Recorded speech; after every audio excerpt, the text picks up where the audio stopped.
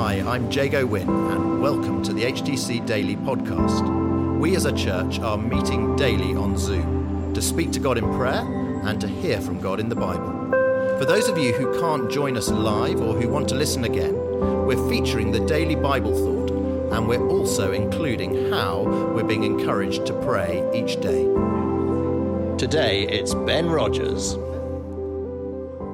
We've been working through Colossians for the last couple of weeks, and today we're taking the very last little chunk of it. It's the last 4 verses. On the face of it, it probably looks like Paul just sort of signing off, saying hi to a few friends. But we're going to try and take it verse by verse, and I'm hoping that you'll see that even the footnotes of the Bible, even the little verses at the end of a chapter, can give us lots to think about. So let's kick off, shall we? Verse 14, it says, Luke, the beloved physician, greets you, as does Demas. And we'll come back to Demas in a second, but this is the same Luke that wrote one of the 4 Gospels, and we're given the interesting detail here that he was a physician, a really highly trained medical professional. And that's why Luke's Gospel kind of stands out as being very heavy on detail and evidence and methodical arguments. But it also reveals that Jesus' story won not just the hearts of the poor and the sick at the time, but also the minds of society's top scientists. And it offered hope to the leper and also kind of intellectual rigour to the physicians that were treated them. And it still offers both those things today. That's verse 14. We're going play by play. Verse 15. Give my greetings to the brothers at Laodicea and to Nympha and the church in her house. Now, some manuscripts say Nymph's in his house, some says theirs. But basically, it's saying that's not the important thing. What's revealed is that you had both men and women working together to build the church, meeting in houses and hosting gatherings like we do today. So these are real people in real places. Verse 16, Josh, if we can. And when this letter has been read among you, have it also read in the church of the Laodiceans, and see that you also read the letter from Laodicea. So the letters were being written by Paul in prison, then sent to the churches, and then read aloud in the congregation so that everyone could hear. And this sort of oral tradition, this sharing by word of mouth, goes right back to the origins of our faith. The stories of Abraham and Moses, Elijah and Esther, they would have been passed down through generations by word of mouth before we had computers or even before sort of record books and stuff were kept. But also reading out loud like this removed the barrier for those that couldn't read. And we kind of take that for granted today, but most believers then would have been uneducated. They couldn't have engaged with the gospel unless it was read out loud to them. That's still the case for many today, and I think it's good for us to remember that. But even if we can read, we do need help understanding it. And it's why Paul places such an emphasis on the role teachers play in churches, making the gospel accessible, helping us to apply it to our own lives. Which leads to verse 17, where we see, and say to Archippus, see that you fulfill the ministry that you have received in the Lord. Now, Paul could have written this letter privately, I'm sure. He could have just sent a little private note to Archippus saying, by the way, mate, don't let yourself down in that ministry. But he wanted this line to be read out loud in front of the whole of the church. I mean, talk about accountability. But I think that just shows really the sort of responsibility and the charge that our leaders have before God to steward the church and help us through things. But also we all carry that charge. We're all given ministries to sort of make sure that we see that we fulfill, whether that's teaching or healing or banking or parenting. We all have ministries that we're carrying out. And then finally, verse 18, I, Paul, write this greeting with my own hand. That's him just giving his signature, basically. Do a big squiggly Paul at the end. Remember my chains, grace be with you. Now, this is worth taking note of because Paul often finishes his letters with the idea that sort of summarises the whole argument. And I think these 3 words cut right to the heart of his message to the church in Colossae, where it says, remember my chains.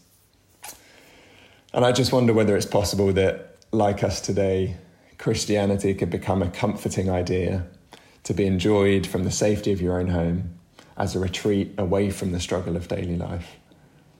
And we can so easily forget how hard won this gospel was, how high the cost, how significant the consequences, how urgent the call. Paul's reminding us here that our faith is grounded in struggle and difficulty. And why is he doing that? I think it's because the chains of Paul point us to the cross of Christ. And that in a way runs through all these 4 verses that we've read, 5 verses that we've read this morning. The gospel was hard fought and written in the lives of ordinary, flawed humans. Luke wrote a gospel, but the next time Demas is mentioned, we're told that he has abandoned the faith completely. Laodicea started as this sort of vibrant underground church, but in Revelation, it's referred to as neither hot nor cold, just lukewarm. Even Paul spent the rest of his life being passed through the judicial system from court to court and eventually died in Rome, probably still in chains. But all the while, through these stories, the Church of Christ was advancing. And this passage, I don't know about you, but it helped me see that our heritage lies in the line of these normal people, men and women, physicians and teachers, that came before us and have been doing this work for millennia. It started with a human, Jesus, and it was passed on to ordinary people like Paul, Luke, Nympha, Archippus, Josh, Ben, Sally, Nick.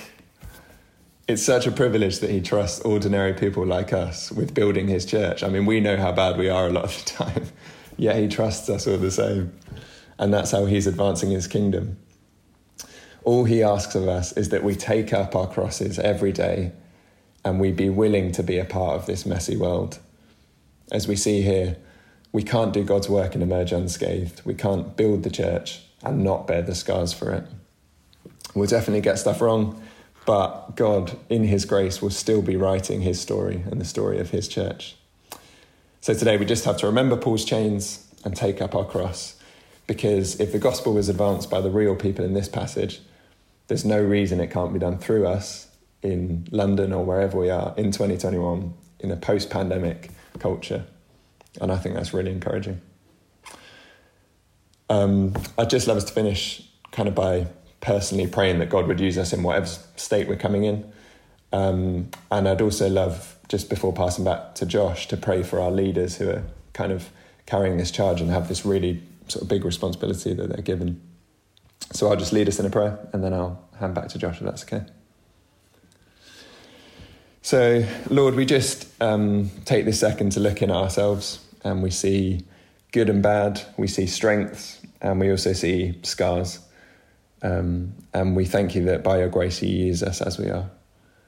Thank you that you don't ask for perfect people, but you work through all of us. And we thank you for this really rich heritage that we have in the line of saints that have come before us. And this morning we pray that you would fill us with the power of your Spirit, and you would use us to build your church in 2021. And we just take this moment to pray particularly for our leaders, those charged with stewarding the church and presenting it to you in good condition, and for Josh and Jamie and Jago and everyone else who leads in the church. We thank you for their service, and we just pray this morning that you would fill them with courage and hope and energy. And we pray that every one of us would choose to take up our crosses every day, knowing that it's been hard fought in the chains of Paul and the cross of Christ. In your name, amen. Thanks, Ben. And off the back of what Ben said, why don't we pray for our leaders, both here at HTC and in the church in general?